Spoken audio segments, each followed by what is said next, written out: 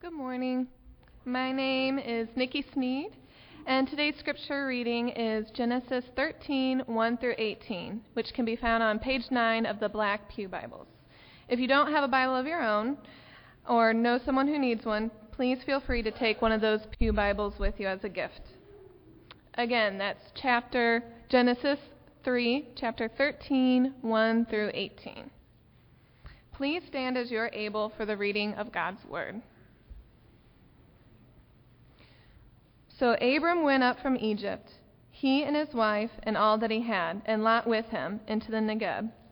Now Abram was very rich in livestock, in silver and in gold. And he journeyed on from the Negeb as far as Bethel, to the place where his tent had been at the beginning, between Bethel and Ai, to the place where he had made an altar at the first. And there Abram called upon the name of the Lord. And Lot, who went with Abram, also had flocks and herds and tents, so that the land could not support both of them dwelling together. For their possessions were so great, they could not dwell together. And there was strife between the herdsmen of Abram's livestock and the herdsmen of Lot's livestock. At that time, the Canaanites and the Perizzites were dwelling in the land. Then Abram said to Lot, "Let there be no strife between you and me, and between your herdsmen and my herdsmen, for we are kinsmen. Is not the whole land before you? Separate yourself from me. If you take the left hand, then I will go to the right. Or if you take the right hand, then I will go to the left." And Lot lifted up his eyes and saw that the Jordan Valley was well watered everywhere, like the garden of the Lord, like the land of Egypt, in the direction of Zoar. This was before the Lord destroyed Sodom and Gomorrah. So Lot chose for himself all the Jordan Valley, and Lot journeyed east. Thus they separated from each other. Abram settled in the land of Canaan, while Lot settled among the cities of the valley and moved his tent as far as Sodom. Now the men of Sodom were wicked, great sinners against the Lord. The Lord said to Abram, after Lot had separated from him, "Lift up your eyes and look from the place where you are, northward and southward and eastward and westward. For all the land that you see I will give to you and to your offspring forever. I will make your offspring as the dust of the earth, so that if one can count the dust of the earth, your offspring also can be counted. Arise, walk through the length and breadth of the land, for I will give it to you." So Abram moved his tent and came and settled by the oaks of Mamre, which are at Hebron, and there he built an altar to the Lord. The word of the Lord. You may be seated, and children between 2 and 8 years old are released to go to children's church. They will be returning around the time of communion, so keep an eye out for your child as they return. I'd like to make one announcement. We're going to be doing a welcome lunch for newcomers to Chatham. Probably about once a month, once every 6 weeks. We'll get into a regular schedule. But the first one is coming up on October 11th. October 11th, right after church on Sunday, we'll have a lunch available for you, and this is a way for us to interact with new visitors. So if you've been coming to Chatham, but maybe you haven't really connected with anyone, maybe this is your first week, that's fine. Everybody's welcome who's new to sign up. You can sign up at the Welcome Center right there in the foyer. Somebody will be there to answer your questions if you have any. But we'd like to get to know you better, see how we can serve you better. You will meet a couple elders and maybe some other leaders from Chatham. You'll be able to ask any questions you have about the church, and we'll share our lives with you. So please, if you're new, sign up at the back at the Welcome Center for October 11th Welcome Lunch. We are continuing this series on the life of Abraham, and today we go from failure to faith. Last week we saw how Abraham rejected literally every promise God made and fled to Egypt, where he used his beautiful wife Sarah to ensure his own safety and prosperity. It's a pretty low point in Abraham's life. And now, in our chapter, which is the next chapter after that, Abraham returns to God. He sort of renews his commitment to follow this call, returns to the land of promise, and makes a very interesting decision. In this part of the story, Abraham really does act like a spiritual hero. He trusts in God's promises. He puts others, specifically Lot, first. So the question is, which Abraham is the real Abraham? Right? Is it the man of faith of chapter 13 that we just read about? Or is it the miserable failure of chapter 12? Will the real Slim Shady please stand up? I have two people who laughed at that, so I should have known. Which one is the real Abraham? Which one is the real person? Is it a person of faith that makes these courageous decisions, trusting God, or is it a failure, a miserable failure that just uses others for his own safety and profit, really? I had a professor at Moody when I was going to school at Moody, Dr. Quiggle. He told this story in class. He said when he was getting baptized, he was a teenager, he was getting baptized at his church, and his youth pastor said, "Do you have a life verse?" Because, many Christians have a life verse. And he says, "What's your life verse so we can share it with the congregation?" So when you get baptized, you can share what is the most important to you from Scripture. And the teenager said, "You don't really want me to do that." "Why?" the youth pastor asked. "Well, my life verse is 2 Peter 2:22. The dog returns to its own vomit." It's not quite the inspiring scripture that the youth pastor was hoping for, but for Dr. Quiggle, that kind of defined his view of the Christian life. We always return to our failure. We always, like the dog who returns to its vomit, we always return to our sins. We're just kind of stuck in this messy life where we're always dealing with failure and struggle. And many of us, I think, relate to that, don't we? I mean, and maybe not to the degree that we would define our life with that verse, but many of us feel that same way, that there's just things in our lives we just don't seem to get over very well. We just continue to do the same things, make the same mistakes. And so like Abraham, we can point to moments of spectacular failure in our own lives. And yet, in every Christian's life, there are also moments of triumphant faith. And many of us can look back and, along with the miserable failures, we can point to times in our lives when we did trust God, when we made a difficult choice for God's sake, when we have sacrificed, when we did something that was really not expected of us to do, but we did it for the sake of Christ and really exercised faith in God and His promises. So how can we reconcile these two realities? Which one is the real me now, right? Am I the dog that always goes back to its vomit? Or am I that person of faith that makes these courageous decisions? Are we sinners or are we saints? Well, the answer lies in this concept of grace. We've been meditating on that throughout this sermon series. When grace breaks in, when grace comes to your life, what does it do? Well, it accepts you, first of all, and it accepts you as you are, as a failure. You see, God calls failures like Abraham and like me and like you, and He calls us by grace. He doesn't call those who have proven themselves, you see, who have gotten their lives together, who are some sort of a moral or religious standard, who have accomplished great things, and then God calls us. That's not how it works. God calls sinners and failures like Abraham. But that call comes by grace, and that same call now changes us into something that we're not. So we're called as failures, but we don't remain as failures. There's a progressive change that happens with us. That same grace that first accepts us as we are, as sinners, also changes us into saints. Now it happens progressively. It happens over time. And so there are many times when we go back to what we used to be, and then we move forward again.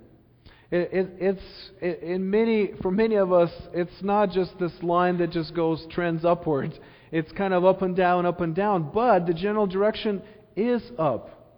That grace, if it's real, it does change us. It makes us into different people.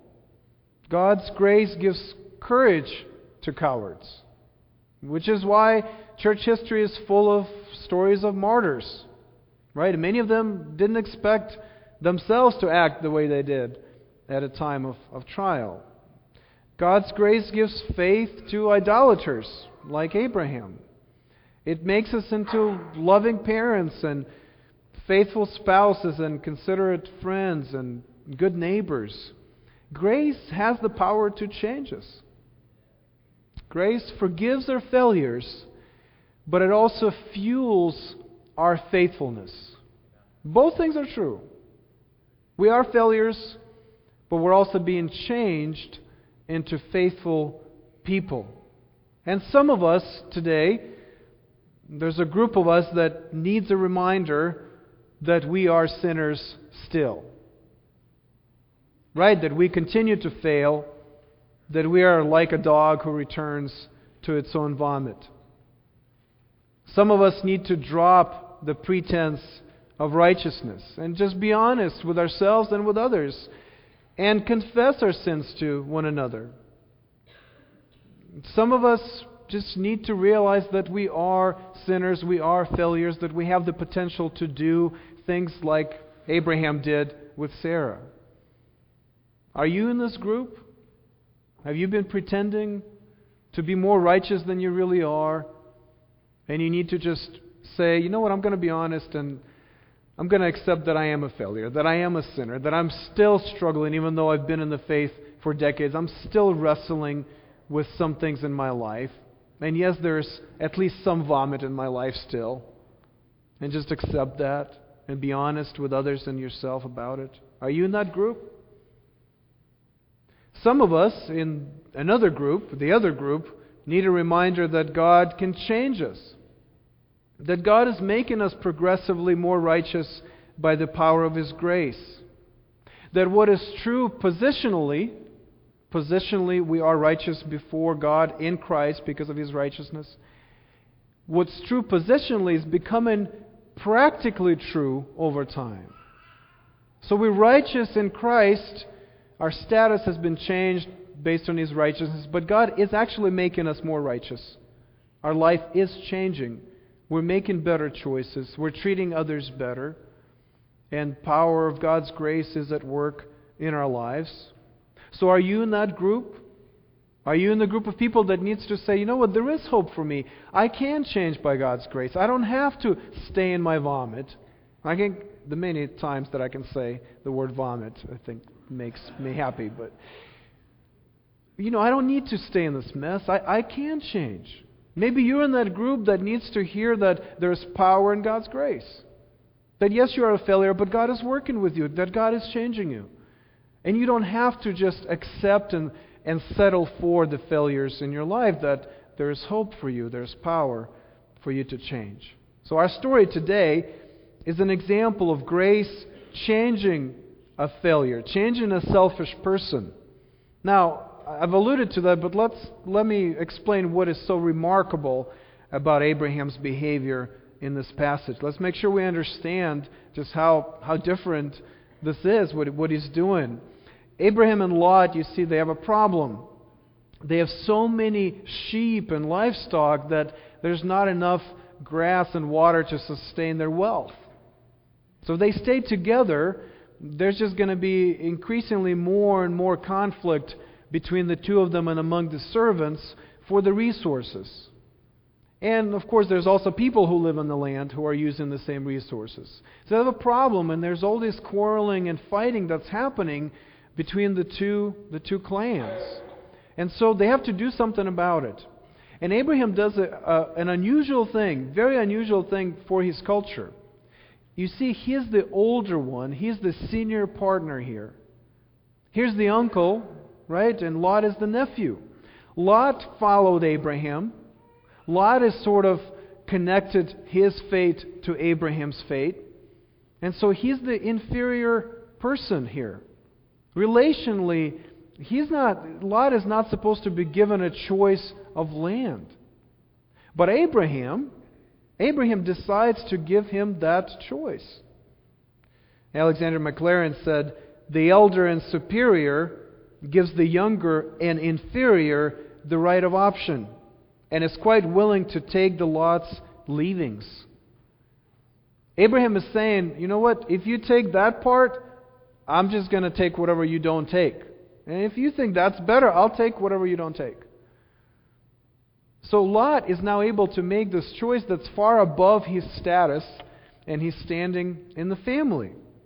Now, why does Abraham do that? He does that for the sake of the relationship with Lot. He would rather keep peace with his nephew than increase his wealth. And he's saying, listen, essentially, I love you.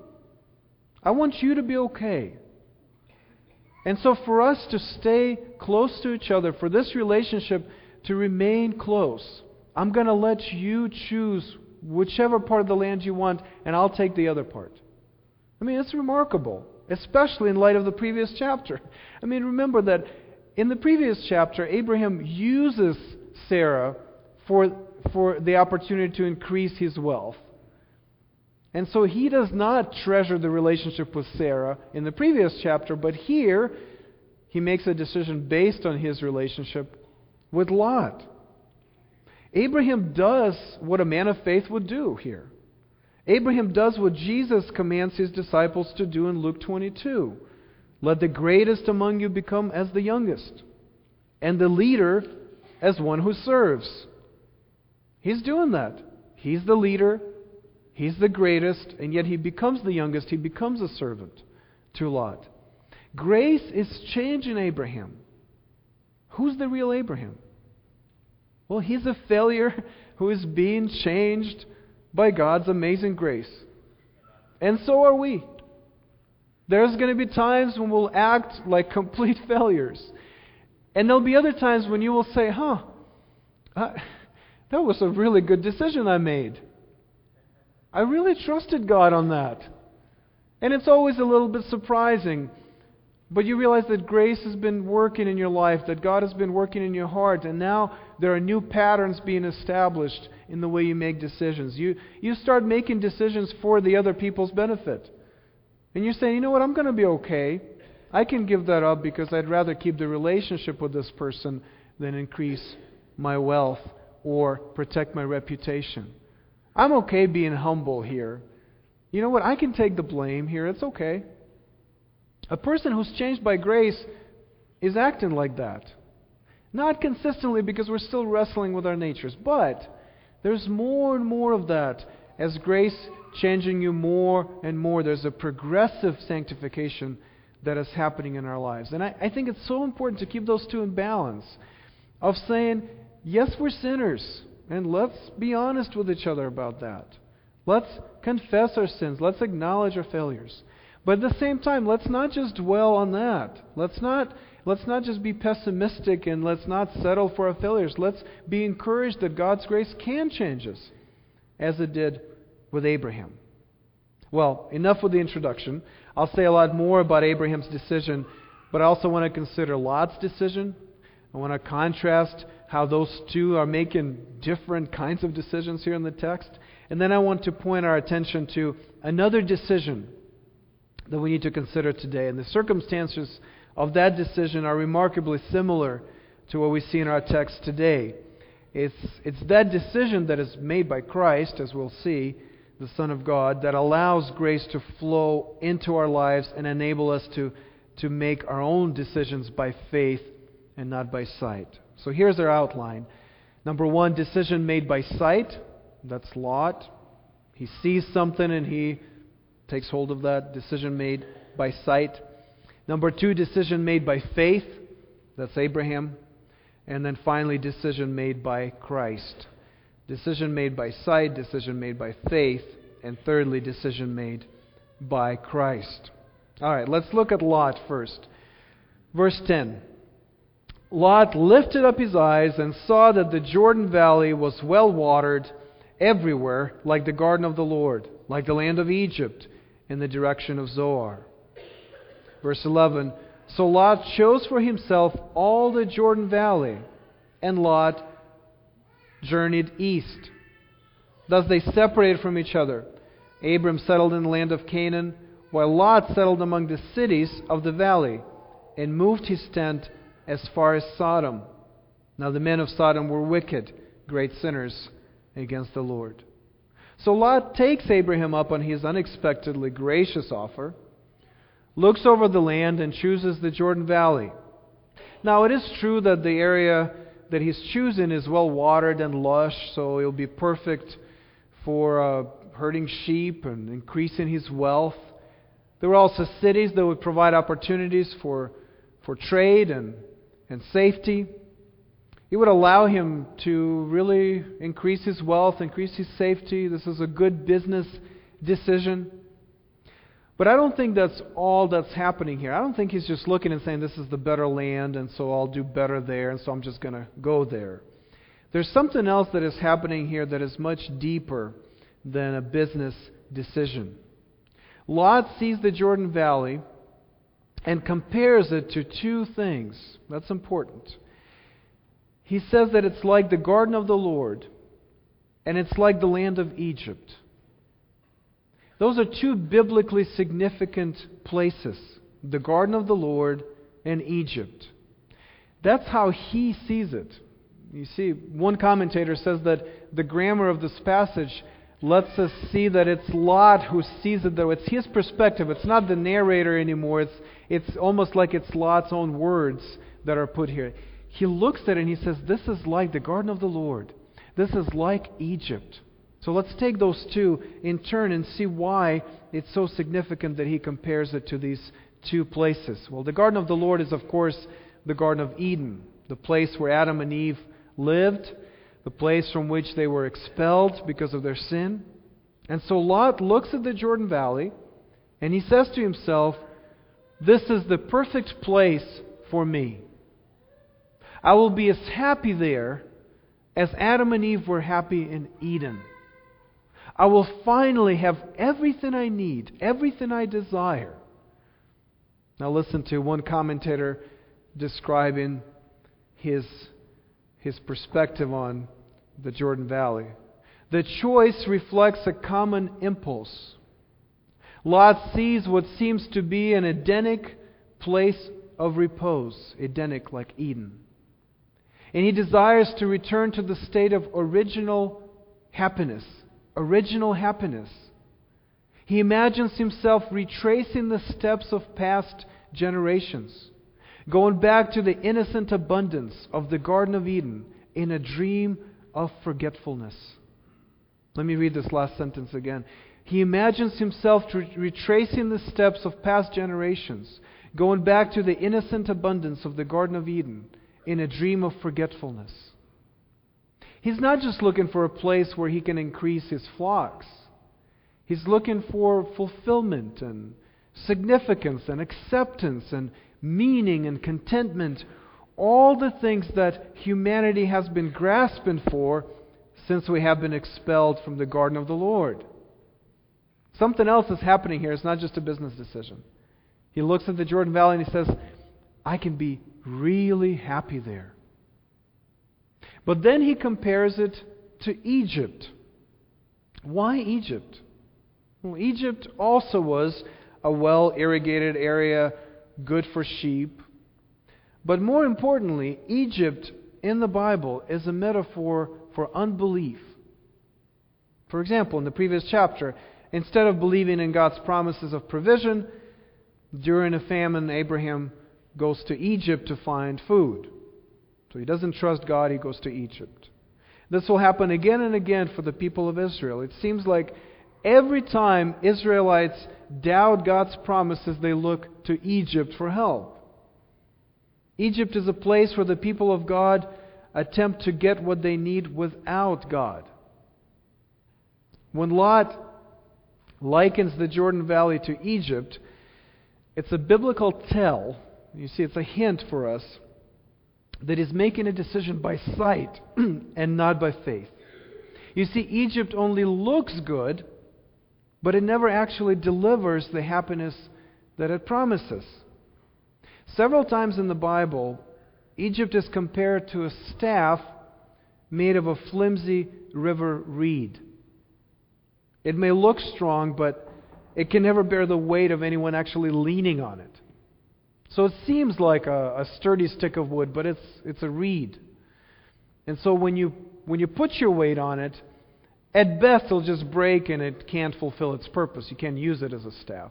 But at worst, it will break and it will pierce your hand. It will actually hurt you as you're trying to put your weight on it. This is from Isaiah and Ezekiel and other passages. And so this is what Egypt does. Israel trusts Egypt, and then at the moment where they need Egypt, Egypt never comes through. Whether it's trying to protect Israel from a foreign invasion, whether it's Joseph coming to Egypt, bringing his whole family there, and then they become slaves there and get even worse off than they were when they started. Egypt keeps failing Israel. And so it's a tell for us that Lot is looking at the Jordan Valley and he's envisioning this place which is like the garden of the Lord, but he doesn't want the Lord there. He's making the decision by sight, saying, this looks good, so it will be good for me. I will be as happy as Adam and Eve, but I don't want God to be a part of that. Remember, he is separating himself from Abraham, from the promise of God to give the land that God has designed for them, for that family. Lot is leaving. He's turning to something else. He's looking to something else for that fulfillment and that blessing, that prosperity that God promised to them. And it's never going to work. We'll see in his life that, as you read the story, that it doesn't work. Pretty soon, in fact, the next chapter we'll look at next week, a war breaks out and Lot gets caught up right in the middle of it. There's various kings from Sodom and Gomorrah and others are fighting with other kings, and he gets kidnapped with all his family. All this stuff happens because he has identified himself now with a different tribe, different people. Those people are wicked and they go against God, and so judgment is going to come on Sodom and Gomorrah, and Lot will barely escape it.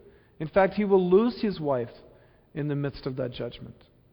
And so we see how the choice that he's making by sight, because it looks good, it's lush and well watered, is going to turn out to be very destructive to him. Now there's a modern illustration of that. When we were moving here from Chicago, we got the biggest truck we could rent without me getting a commercial license and loaded all our stuff in it. And I was frankly nervous about driving it. It was just so huge. I'm not the best of drivers anyway, and give me a big truck to drive. And so every time, and I had to pick it up at another place in the city and then drive it home, and then we had to go through the city to get on the highway to get here. And every time we would go under a bridge or in a any sort of tunnel especially in the city, because they're so low, I would just be so worried that I'm just going to run into it and won't be, it will bring this destruction on the truck and my family.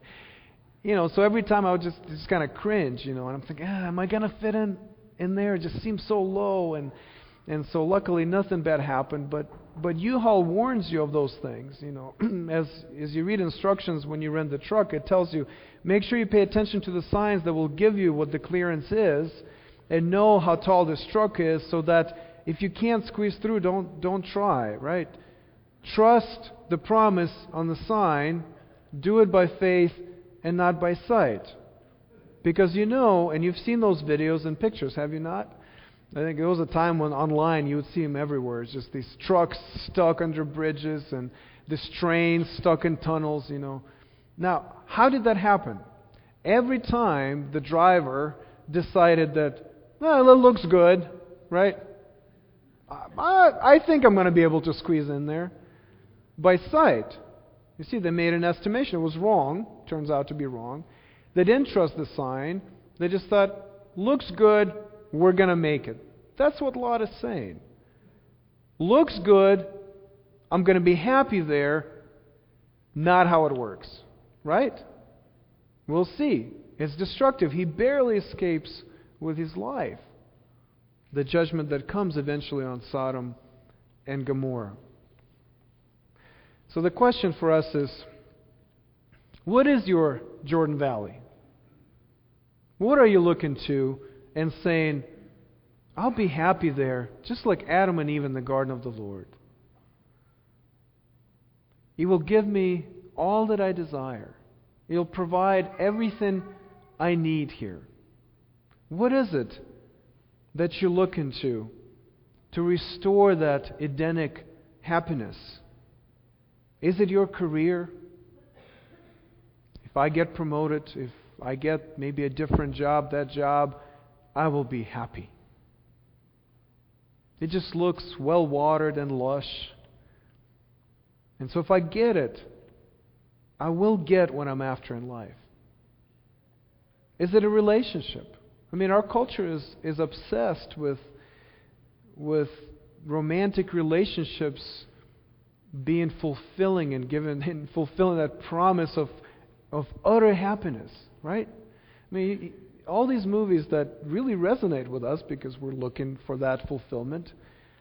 These stories of two people getting together and overcoming difficulties, and then finally they connect to such a level that they become godlike almost, right? There's this experience that changes them completely. They become completely happy from then on. Like Jerry Maguire, that older movie, I think, right? Probably not a hip movie to quote anymore, but you remember, right? Tom Cruise, and he comes and he, in this very intense. I've looked at the clip in preparation for this, so I remember it well. There's this intense scene, right? And Tom Cruise says, "You complete me." Remember that? And Dorothy says, "Shut up, you had me at hello." Do you remember that? Or any other movie you want to quote. I mean, movies are full of those scenes where it's just this connection that promises this eternal happiness. And it doesn't happen, does it? As much as we enjoy marriage, as much as we enjoy friendships, as much as we enjoy children, as much as we maybe feel fulfilled at work, it's not at the level of Edenic happiness, is it? It doesn't quite get there ever. And so there's always the next thing, the next step that we're looking for. So what is your Jordan Valley that you're hoping, if I get there, if I get this person, if I get that promotion, if I make that decision, if things just go right for me in that area, then I will be completely happy. And yet as you look at the Jordan Valley, are you also looking at it as Egypt, where God isn't? You're choosing by sight. You're saying, I can be happy if I get this, regardless of how God is involved in this.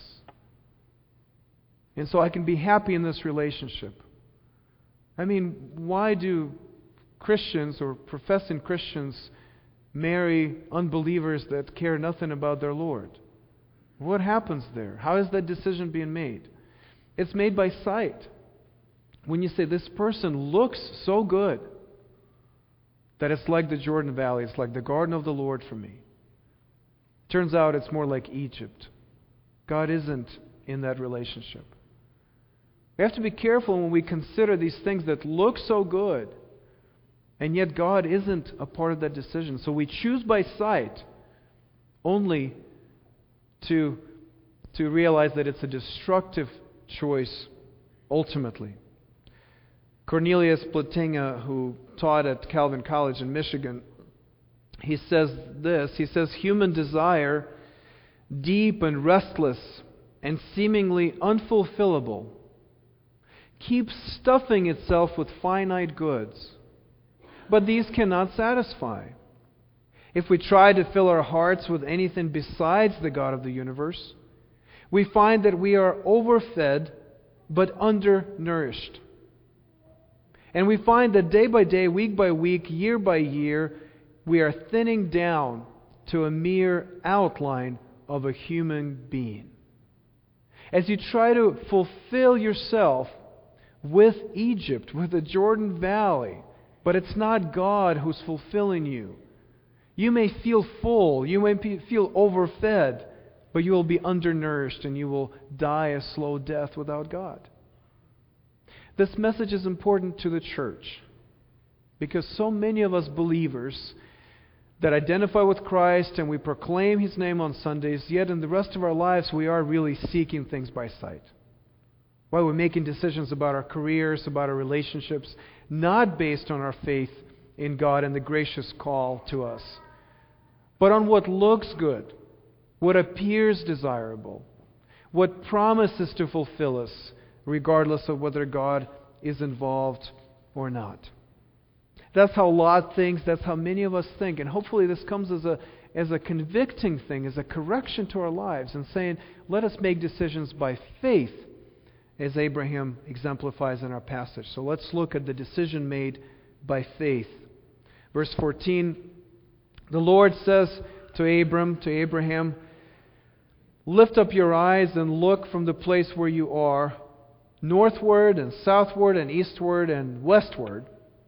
For all the land that you see I will give to you and to your offspring forever. I will make your offspring as the dust of the earth, so that if one can count the dust of the earth, your offspring can also be counted. Arise, walk through the length and breadth of the land, for I will give it to you. It's important to see that this decision that Abraham makes is made between the two altars. Remember, he returns from Egypt and he goes to the altar he had already built. And he renews his faith. He renews his commitment to God. And then the story ends with verse 18. He settles by the oaks of Mamre at Hebron, and there he builds another altar to the Lord. His life is now defined by this commitment in faith to God who calls him out graciously to live this different kind of life. The altars signify where his heart is now. And so he makes this decision not by sight, because if he were to make the decision by sight, he would have chose the Jordan Valley. It's a desirable place. It's better than what he's left with. And yet, because he's making it by faith, he's trusting that God would provide for him the land that God had promised, regardless of what happens with Lot. And for the sake of the relationship with Lot, he's willing to sacrifice his wealth to maintain his faith in God and His promise. By faith, he waits on the Lord to give him Canaan in His timing. A confirmation of the promise comes right after Lot leaves. So Abraham makes the decision by faith, and then God appears to him, and God tells Abraham to lift up his eyes. So presumably he's on a mountain, and he can see far. And Abraham is now, God tells him to look north and south and east and west. Look as far as you can see. And God says, all of this I will give to you. You see, his faith is now renewed. God says, you were right to trust me to give you the land that I wanted you to have, and not to take hold of the Jordan Valley like Lot did. And then God says something really surprising, I think. He says, arise and walk the length and breadth of the land that I will give you. Well, typically, in the ancient Near Eastern country, you would do that when you bought a piece of land. When you bought something as a new owner, you would walk the borders of the land to sort of establish your ownership, to sort of see what the land is like, to see all the corners of the land. Abraham does that before the land is his.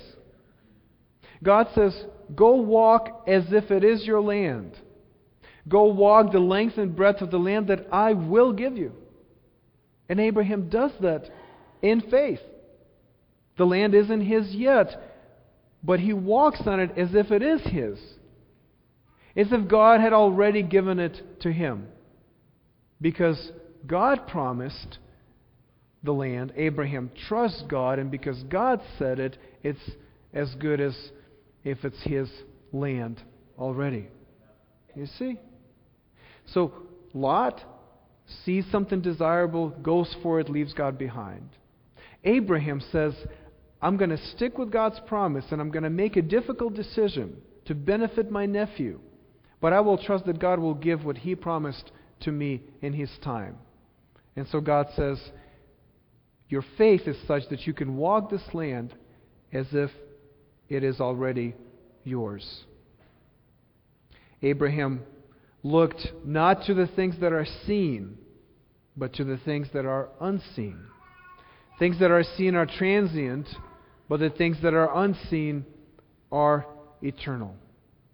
That's our struggle, isn't it? Aren't we all wrestling with that? Will I trust God's promises and prefer things that are unseen, like a relationship, like a promise sometime in the future? I can't see it. What is more important? What we see or what God says? That's our struggle. Years after Abraham, Israel will struggle to keep the land of promise, having already been given it, right? And after Joshua, all those nations were conquered and they can now possess the land. But during the times of the judges, they keep doubting God. They keep worshiping other gods in addition to Yahweh. They keep questioning God's promises.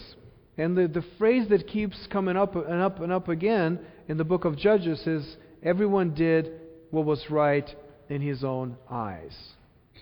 You see, they lived by sight, not by faith.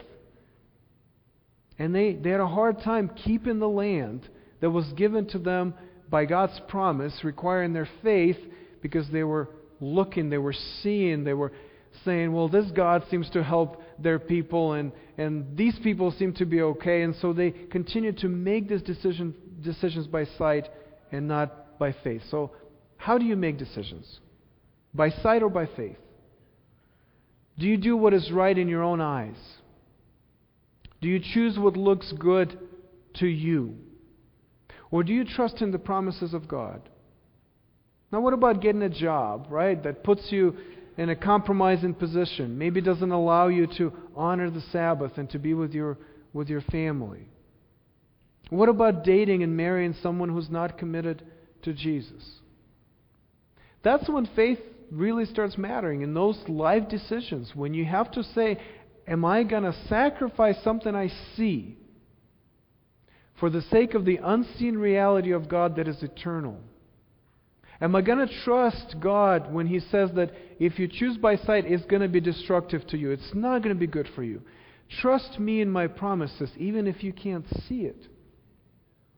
That faith needs to kick in right there. We say, it looks good to me, but God told me it's not as good as it looks, so I'm not going to take it. I'm going to trust God that His promises are true, that He will do what He said He will do, that His Word is more trustworthy than my perception of reality. And so we make difficult decisions, sacrificial decisions, decisions that seem to set us back in life, and yet all the while rejoicing that we are close to God, who will, of course, He will deliver on His promises. When we read this story of Abe, this chapter, a few weeks ago during family worship at my house, I asked the girls why Abraham acted so differently in chapter 13, because chapter 12 was the low point. And let me tell you, I had to explain what happened exactly in chapter 12 to my children. And so chapter 13 comes around, I'm saying, look at Abraham. Look, he's making this decision based on faith. Why is he doing that? And Elena says, well, he probably felt so bad about being a coward in chapter 12 that he's kind of trying to make up for that in chapter 13. There's truth to that. I think his sin was exposed. I think he realized that he was probably a bigger failure than he thought he was. And so when you come to chapter 13, that new reality of his sinfulness matters now. And so he is careful to notice that he has those tendencies to make decisions by sight and to exploit other people for his own benefit. And so he makes a different decision. But there's another thing that happened that my daughter, I don't think, saw all that well, but maybe in time. Something happened. God was faithful in the midst of Abraham's unfaithfulness. God made a decision to stay true to Abraham even when Abraham didn't stay true to God. God provided. Remember in chapter 12, God protected. God took them out. In fact, they left more wealthy than when they went to Egypt in spite of their sin. And so God was faithful. God was gracious. And that decision to still stick with Abraham in the midst of his failure must have played into Abraham's decision in chapter 13. He must have been, at least in part, to a certain degree, impressed with God's faithfulness. He said, well, if God is like this, and this is what I want my children to learn and grow in, realizing that God is faithful all the time, that God is gracious all the time. And Abraham, having seen that, having had an experience of God's grace, a new experience of God's grace in Egypt when he failed, but God didn't fail, now he is making a different decision. Now he is acting on faith and not on his sight. He saw God be gracious. He saw God's blessing regardless of his performance. And now, based on that, he's making a decision by faith. God's decision to protect and provide for him and Sarah enabled Abraham to live differently. And so let's finish our sermon with looking at the decision that can empower us to live differently too, to walk by faith and not by sight. There's an expression of grace that is definitive. There's an expression of God's faithfulness that can change any decision we make, that fuels our faithfulness, that allows grace to flow into our lives and change us. There was another person who lifted up his eyes. Remember, Abraham lifts up his eyes to look at the land in every direction that God has given him. Lot lifts up his eyes to look at the Jordan Valley and to see the garden of the Lord. There was another person who lifted up his eyes and saw a tremendous, wealthy, rich area that was his for the taking. This is Matthew 4, when the devil tempts our Savior. Verse 8 in Matthew 4. The devil took Jesus to a very high mountain and showed him all the kingdoms of the world and their glory. And he said to him, all these I will give you, if you will fall down and worship me. Jesus said to him, begone, Satan, for it is written, you shall worship the Lord your God, and him only shall you serve. What is the temptation here? Is it just the wealth? Is it just the power? No. Satan is saying, Jesus, choose the garden of the Lord without the Lord. He's saying, look at this. You can be happy as the king of this world as I am. You don't need God to be fulfilled, to be content, to find meaning, to find joy in life. You don't need God for that. Reject God's will for you, reject His promises, and embrace this. What you can see now, look, it's right here. That's the temptation. And what does Jesus say? He says, begone, Satan, I am not willing to leave God out of it. He's saying, I don't want the garden of the Lord without the Lord. I don't want to go to Egypt where I can take what I see and yet lose God. And so Jesus chooses by faith, based on what he can't see God's promises. He can't see God's will. He can't see God's love for him. But he's choosing not by sight, but by faith. The decision to say, I will sacrifice this. And ironically, what's by right, his. I mean, it is his by right. He's the creator of the world. But he's saying, I'm going to forego this. I'm going to sacrifice this. Why? For the sake of the relationship with my people. He says, I'd rather have peace with my people. I'd rather bring people into a reconciled relationship with God than take what I can see and make a decision by sight. Jesus trusted the Father's promises. He trusted that through His sacrifice, and He's starting to make that sacrifice now by rejecting Satan's offer. Through His sacrifice, God's people will be saved. So He didn't do what looked good. He acted on faith in the Father's will. Now there was another mountain, of course, that Jesus had to climb. He was taken to a hill outside of the city, where He was nailed to the cross to bring peace to the people of God. He suffered the consequences for all of our choices by sight. You see, every time that I chose something by sight, That was a consequence Jesus died for. And Jesus embraced the life of a human being that was expelled from the garden of the Lord. He embraced this life of seeking significance and meaning and acceptance and contentment and fulfillment.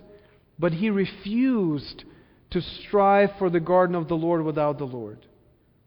He refused to choose by sight, and that faith led Him to the cross. His decision to pursue relationship with us at the cost of His life is what makes us different. The cross itself is the ultimately convincing confirmation of God's promise to bring us home. Not by returning us to the garden. That would have been enough. But by building us a new city. Do you see how in the gospel, God isn't just restoring what we lost, but is giving us even more than we can hope for? Now that's good, right? That's good news, right?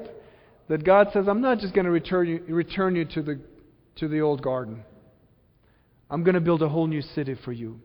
And in this city, there will be no need for sun or moon to shine on it, because the glory of God will give it light. And its lamp is the Lamb.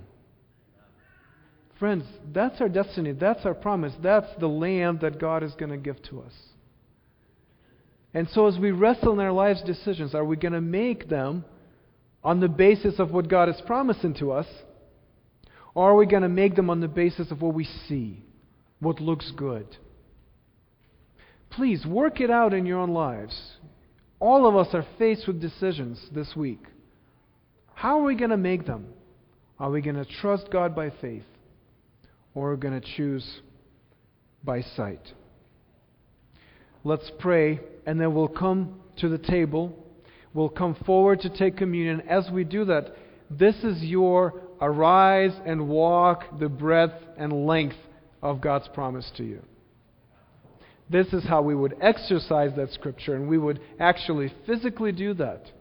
Claiming God's promise, saying we are going to make decisions by faith, remembering what God has done for us on the cross and in the empty tomb. So let's pray that our hearts are in tune with our bodies as we go to take communion together.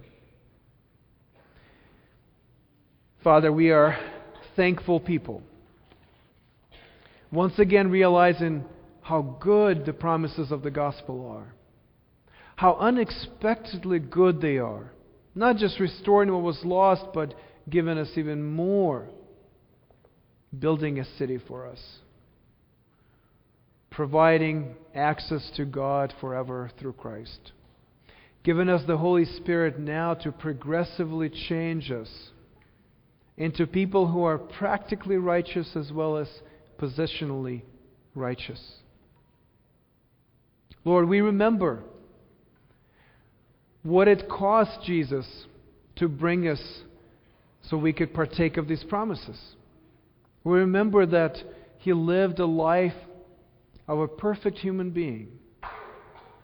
That He lived in the same temptations and the same struggles that we live, having many opportunities to choose by sight, and yet always choosing by faith, without sin. And then that perfect human being, God in its divinity and its full nature, God and man together in one person, bearing the punishment for the sins of the world. Arising victoriously from the grave, these promises now ring true to us. If Jesus did what He did, the promises must be true. If Jesus rose from the dead, we too will rise. If Jesus has now appropriated what was unseen we too will grasp these realities one day. Even now, they are becoming more and more real to us. Lord, we praise you for what you've done in Jesus. We remember what he's done for us. We confess that we are sinners, and yet we've been made saints in Christ. And we pray for your Holy Spirit now to work in our hearts. This table isn't for everyone. Those of us that are not your children, that have not been called by your grace and changed by your grace, we shouldn't be coming forward. But the offer of the gospel is to everyone. And so for those of us that have never experienced grace, I pray that we will experience it now. That we will take Jesus by faith. That we'll take him as our Lord, as our rescuer, as our deliverer, as the new Adam who has undone what the old Adam did. Lord, I pray that we as believers, as we come to this table, we will do so not as an empty ritual, but do it by faith. Taking things that don't look that good, pieces of bread and juice and cups, and yet knowing that there's a greater reality, the presence of Christ, the promises of the new covenant that are given to us in him by faith. The Lord Jesus, on the night when he was betrayed, took bread, and when he had given thanks, he broke it and said, "This is my body which is for you. Do this in remembrance of me." In the same way also he took the cup after supper, saying, "This cup is the new covenant in my blood. Do this as often as you drink it in remembrance of me. For as often as you eat this bread and drink the cup, you proclaim the Lord's death until he comes." I encourage you to come forward as we sing. You can take the elements back to your seats if you need more time to meditate, or you can take it right up here and leave the cup in the basket provided for you. But do it in faith. Arise and walk the length and the breadth of God's promises for you.